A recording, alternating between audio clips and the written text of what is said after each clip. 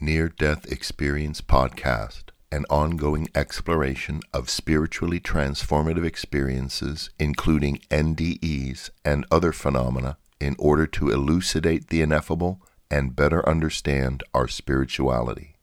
All episodes are available at ndepodcast.org.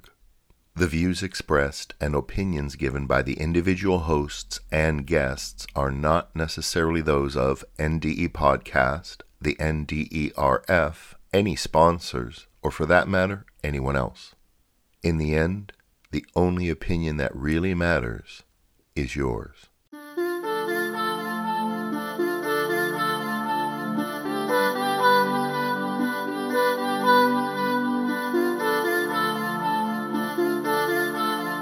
Welcome to Near-Death Experience Podcast, the official source of audio accounts for the Near-Death Experience Research Foundation. I'm Chaz Hathaway, author of Life in the Spirit World, What Near-Death Experiences May Teach About Life on the Other Side, as well as the music album Home. Today we're going to share the experience of Dana, or it could be pronounced Dana, I'm not sure, D-A-N-A. And Dana says, "My mother was out of the house at a meeting. My father, who was an alcoholic and a fairly non-involved parent, was supposed to be watching my sister and I while Mother was out. He took us into the TV room and laid me on a bed in there and turned on the television. I remember feeling really sick and was very tired. I could not watch the TV. I remember feeling very light, weightless, and disconnected from my father and sister. Suddenly, I saw a keyhole. There was a light coming through it, but around it was darkness. I thought I should look through the keyhole. I moved toward it, although I don't think my body actually moved. I looked into the keyhole and saw light beyond it. Then I moved through the keyhole and was surrounded by bright light. I found myself on the most beautiful beach, with gently lapping waves and beautiful blue water. This was ironic, since we lived in the desert and had never seen a beach in real life before. The sun was shining, but rather muted, since it wasn't brilliant or blinding. I looked around and felt very calm. Then there was a tall person next to me. I could not see a face or any distinguishing characteristics. I don't know who this was or whether it was a man or a woman. I felt such a loving and welcoming feeling from this person. This person was very different from my life as a child. My mother was very narcissistic and self-involved. She punished me every time I was ill, which was all the time during the first grade. She would only take me to the doctor when I seemed to be so ill I was out of it. I walked along the beach with this person. Another joined us. These were not beings of light. They seemed to be regular beings, although they were not solid and defined. We did not talk aloud, but I could hear them in my head, and I talked to them with my mind. They told me how glad they were to see me, and told me that this place would always be special to me. I felt so loved for the first time in my life, and wanted desperately to stay with them. They told me I had to leave for now, but could come back later. I felt very sad about having to leave. They kept telling me that later I could stay for as long as I wanted, but for now I had to go back to my parents and my sister. Boy, I didn't want to do that. But they lovingly convinced me that the best thing was to go back for now and return later. Suddenly, I was rushing back through the keyhole at a great speed. I don't remember waking up, but my mother was there. She was yelling at my father and telling him that I was really sick, and why wasn't he watching me? I felt dizzy and tried to talk, but was too tired to speak. They took my temperature. Years later, my mom told me about this illness. She said my temperature was 104 degrees. She called the doctor, who told her to put me in a cold bath. I remember being lifted into the bathtub with ice cubes in it. That's all I remember of that night. The next day, though, I asked my mother about the people on the beach. She told me to stop making things up. Over the years, I would suddenly remember this happening.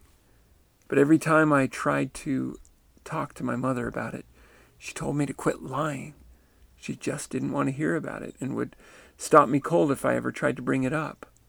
Eventually, when I was 10 or 11, she told me if I didn't stop lying about this story, I'd go to hell.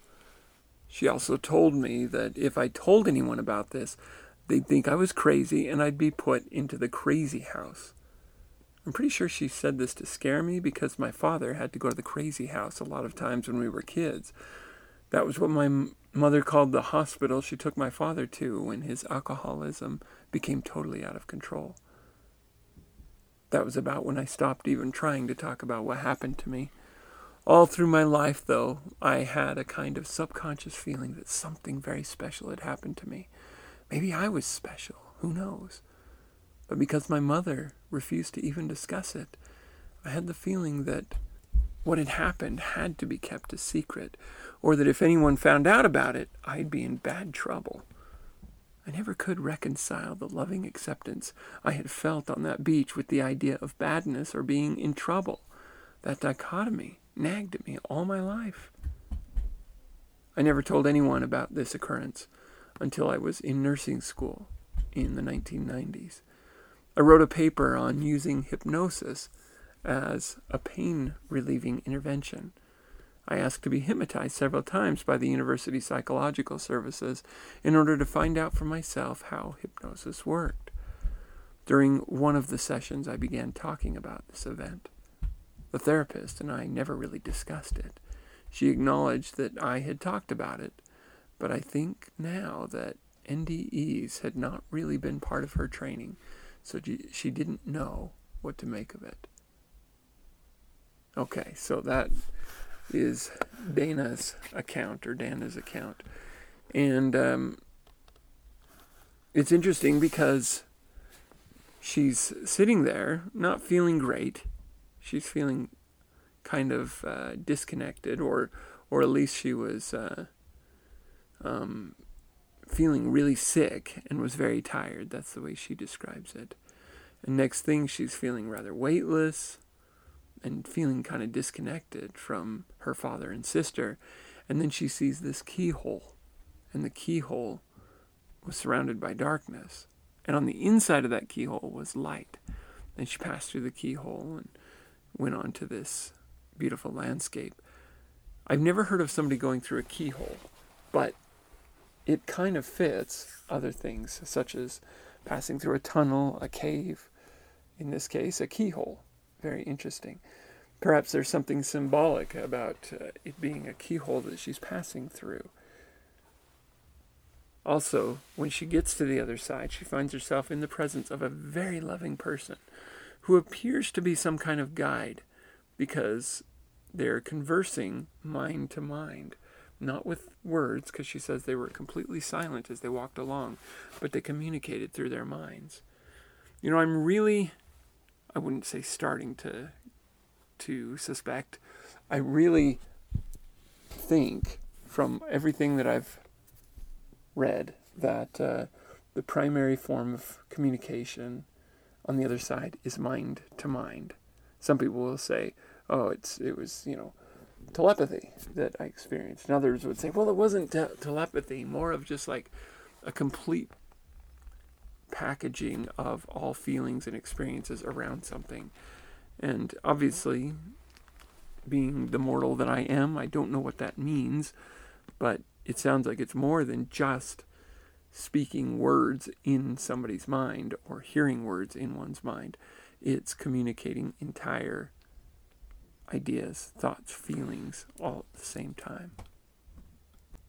One little note that occurs to me is, sometimes people will suggest that the landscapes they're seeing are simply projections from their mind based on what they would expect to see on the other side, or maybe the best versions or exaggerated versions of what they saw in this life. But this experience has her on a beach, the most beautiful beach, she says, with gently lapping waves and beautiful blue water. And she says, this was ironic since we lived in the desert and I had never seen a beach in real life before. Now, of course, that doesn't negate the possibility of somebody seeing something, that is what they expect paradise to be. In her case, maybe she thinks paradise would be like a beach, and therefore she thought it was a beach. But it certainly suggests that just the higher versions of what we're familiar with are what we see, because she's seeing something that she's not familiar with other than in pictures. And so she's seeing something that goes beyond expectation, I guess you could say, because she seems a little surprised by it herself. Okay, let's read one more experience. This one's about the same length. This is Dawn, also from ndurf.org. Dawn says, what I tell you, I haven't told many people, because when I do tell someone, they look at me like I'm a nut. But I promise you that it is the absolute truth. I'm 45 now. When I was 20, my friend and I had gotten my very large car stuck and didn't know how to get it out. We were trapped in the mud, rocks, and in the car in a place where no one was around for miles. We were very frightened and began to cry. I happened to have an antique rosary hanging on my mirror, and holding it, I said to my friend, I think we should pray. I'd never in my life prayed with anyone. I was not a good girl, and my family never went to church. I was afraid and out of options. We closed our eyes and simply asked for help. With our eyes still closed, I heard a knock on my driver's side window and looked to see a pale-faced, curly, white-haired young man smiling at me. Instantly I thought, it's an angel. I had no doubt in my mind and no fear of this being. He asked us to slide over so he could drive us out of the mess I'd gotten us into. We slid over and he said, fasten your seatbelts. We both did what he asked. He put his arm over my seat to look over his shoulder and gunned the gas. We violently bounced around the front seat until suddenly we were out of danger and on flat ground again. The young man got out of the car, and so did we, to thank him. When we had thanked him and gotten back into the car, we looked around. He had disappeared. We could see far into the woods through tall, skinny trees, so we knew nothing was obstructing our view. 1 minute he was there, the next he was gone. A few years later, I was leaving the home of a friend who lived high up a hill. Some of the streets leading down the hill were very steep. It was an icy night. My boyfriend at the time was sitting next to me as I drove down the steep hill. I lost control of my car as it was sliding fast and heading straight into an oncoming pickup truck. I knew if I didn't hit that truck, I'd go over the guardrail and crash down a steep hill on the other side of the street. My thinking became slow and calm as I calculated it all. I said in my mind, I don't want to die. As if a hand reached out of the sky and picked up our car. In a flash, we were amazingly at the bottom of the hill, parked on the side of the street, and the truck was safely passing us. After my father died in 2001, I was so angry with him. He was a mean drunk and not at all a good father or a good man. That night after the funeral, I was lying in my bed and seething with strong anger. I felt him around me, and I yelled at him to get out of my life. Eerily, in my mind's eye, I saw a dark black shadow get sucked off and away from me. I only remember regretting having said that because I knew he was gone from me. Fast forward to 2002. I was a miserable person, having had a painful childhood. I married the first person who asked me because I was trying to find happiness. I did love him, and he loved me, but I always had a pitiful emptiness inside of me. I began looking for God. I read everything I could get my hands on, Mormon, Jewish, Quran, the Bible, but I was so afraid that I'd pick the wrong religion that I was frozen and unable to decide between them. One day my husband said, "Stop sitting on the fence and just pick something." At work in the office one afternoon, I explained my predicament to my lady friend, and she suggested I go on a website for a church in my neighborhood that she thought I'd like. I did, and on the site was a prayer that was to accept Jesus. At that time, I was the most broken, messed up girl you could imagine. I'd done things to be so ashamed of that I could barely live with myself. Most days I wanted to take my own life. In that moment, as I sat at my computer, and for the first time ever, I had given up trying to be happy because I knew nothing I did would ever fix what was wrong with me. I read that prayer, asking Jesus to take over for me, and I closed my eyes. Suddenly, there was a brilliant golden light. It was something I can't describe because there isn't a word that is beautiful enough. With the golden light came peace that filled like warm liquid, accompanied by a feeling of rejoicing in heaven. I thought to myself, I've never felt so good in all my life. I took a deep breath, not wanting to ever leave that moment. I kept my eyes closed as long as I could until I realized I better open them before someone came into my cubicle. Opening my eyes, I went about my business, only vaguely thinking how odd that was. On the way home in my car that day, I noticed that unlike my usual drive home, I didn't want to smash my car into the guardrail. It was as if someone had taken the blinders off my eyes and pulled away the clouds that hung dark over me. I said out loud to myself, "It's going to be okay." Not long after, people began to comment that I'd changed for the better. In 2009, I had another experience. My cousin, a meth addict, had lost custody of her first 2 children to their father. She was again pregnant for a 3rd time, but by a different man, only this time to a drug-dealing convict.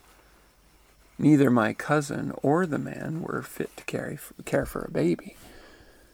I hadn't talked to my pregnant cousin in over a year, but knew from an aunt she would be having a baby. I prayed constantly for the safety of her baby, and only had a vague idea of when it would be born, sometime in the fall. On an afternoon, while shopping with my mom and 4-year-old son, I had this nagging feeling that persisted all day to the point of absolute anger. I didn't know what the problem was, but I felt as though someone kept prodding me without touching me.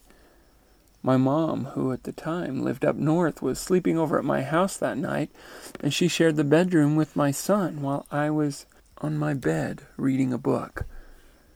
At 3 a.m, unable to sleep because of the persistent annoyance, I finished the book I was reading and closed it. As I set it on the nightstand, I heard in my head, as clear as if someone was in the room with me, "Pray." I didn't know what to think, and so pushed it away. But again I heard, "Pray." I tried to ignore it. Then a 3rd time, it was as if someone hollered at me. I heard, "Get on your knees and pray." I was never so scared in all my life. It was like a fire was lit under me. I jumped out of bed as I said, okay, and I was on my knees asking, "What should I pray for?" Again, as if someone was in the room with me, I heard, "Pray for your cousin and the baby." Frantically, I prayed, "Please take care of them." Clear as a bell, the voice said, "Call your Aunt Debbie tomorrow." I said, okay. Then just like nothing had ever happened, all the anxiety and stress I'd felt all day was gone. I climbed in bed and was fast asleep within a moment.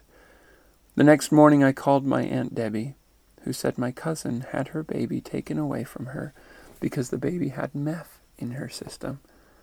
My cousin wanted my family to foster her infant. We did foster her, and she has been a joy in our lives ever since. That is the end of Dawn's account. Now, the thing I like about Dawn's account is how eclectic it is in the type of experiences she's having, and also the illustration that it is that there is connection to the other side in the spirit world. We do have a connection to the other side, and that we are being watched over. That is not to say that we're going to avoid or dodge every major event in our lives that could lead to pain, suffering, or even death. Those things will come, but it does suggest that perhaps we're looked after enough that we won't go before our time, or at least that we will always have a choice of the opportunity to stay if our time is not yet come. And sometimes when people hear these kind of experiences, their first response is, well, I never have any experiences like that.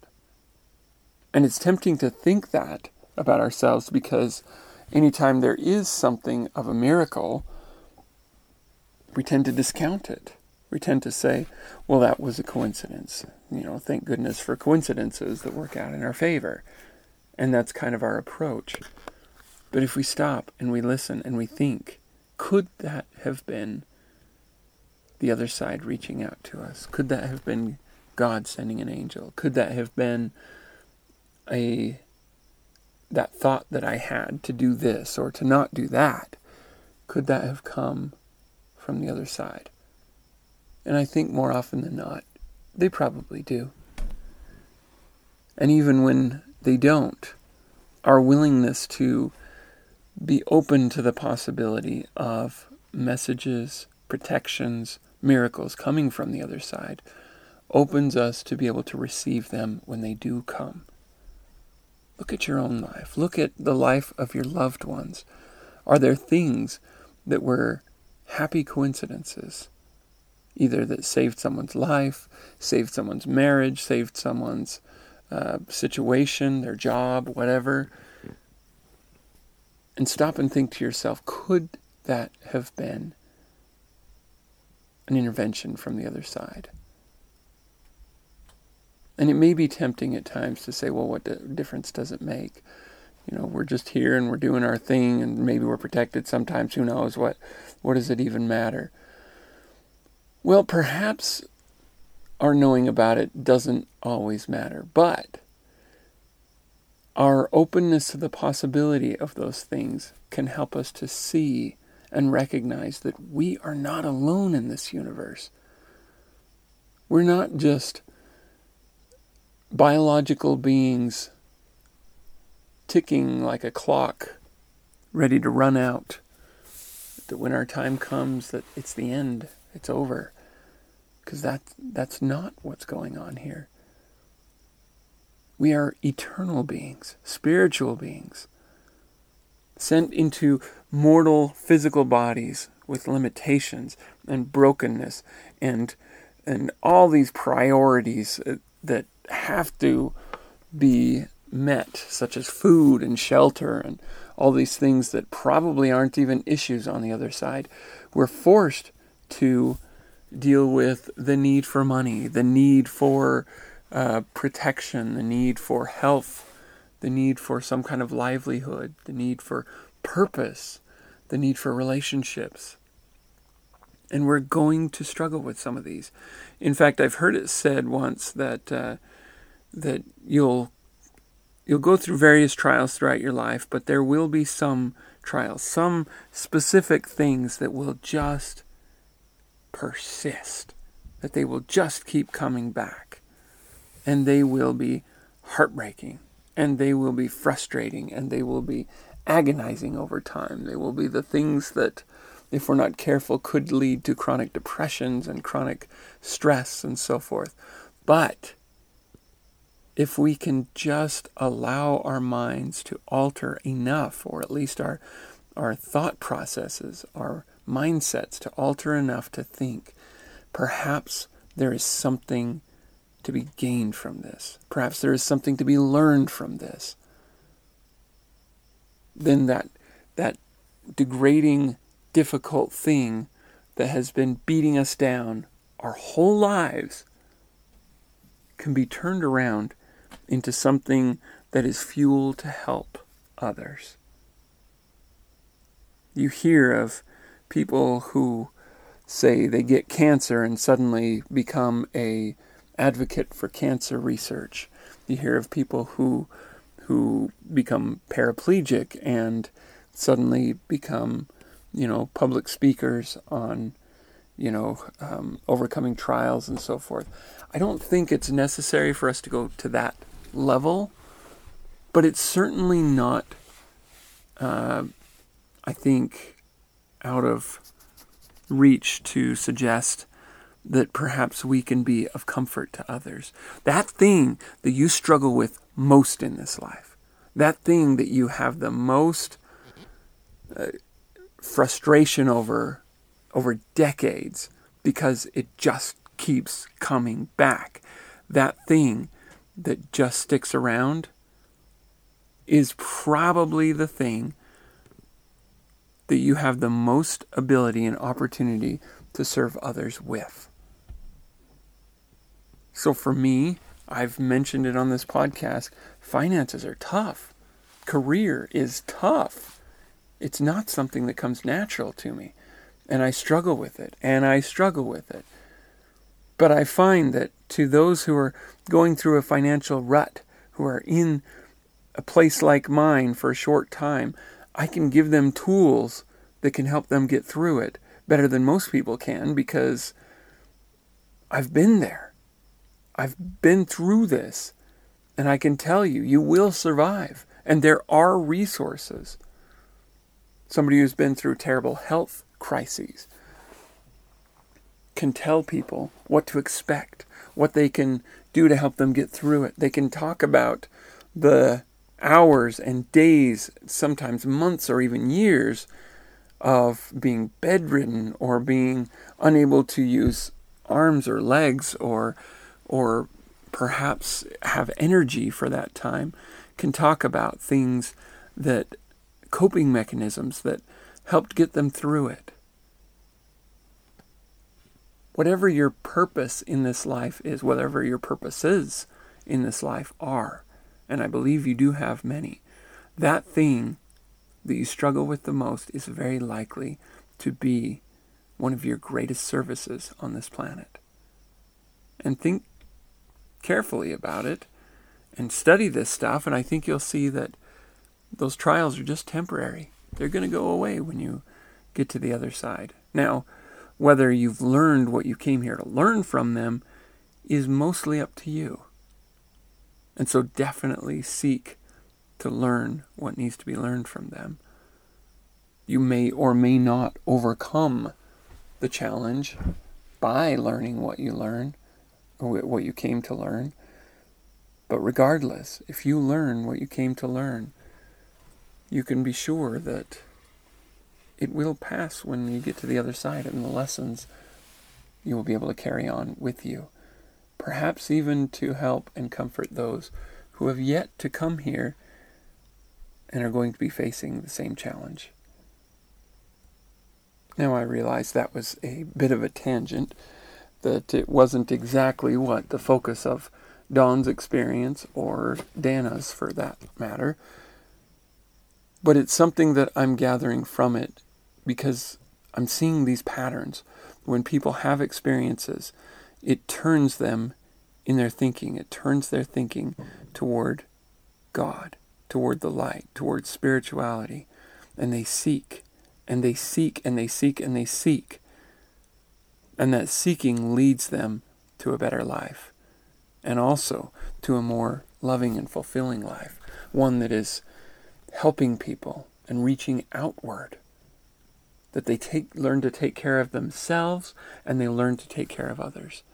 Not to carry others against their will, or to carry others who are not willing to carry themselves, so to speak, but to offer them a helping hand, to lift them to the rock that is higher than them, to help them in their next step, to get over the ravines and chasms in their life that seem insurmountable, but which you can see the way through.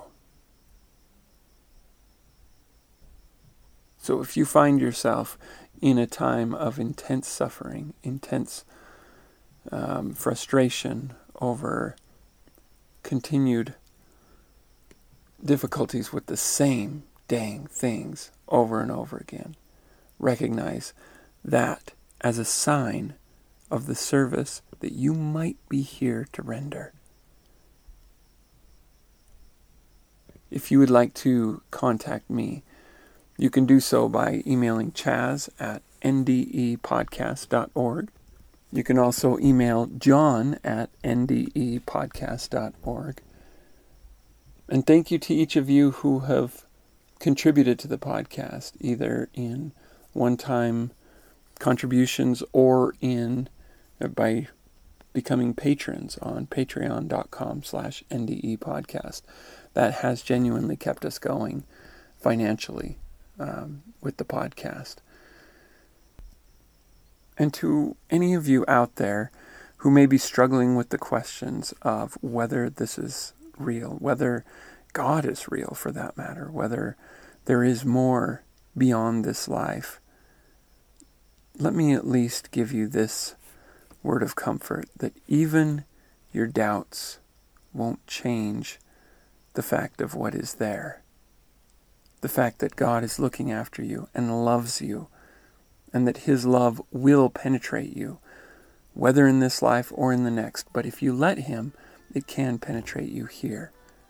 I promise you that is the case.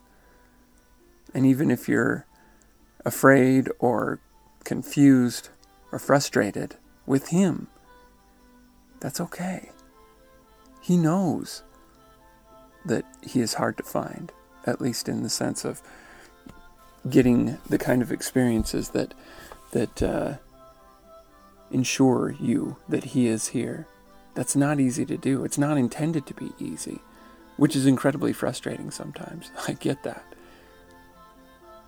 Just be aware that even in your not knowing, He is there, and He absolutely loves you. And there will come a time when you do know. And your patience in seeking and waiting for that time, waiting on Him, you might say, as you seek Him, it will come to fruition. And with that, thank you again, all of you, so much for listening.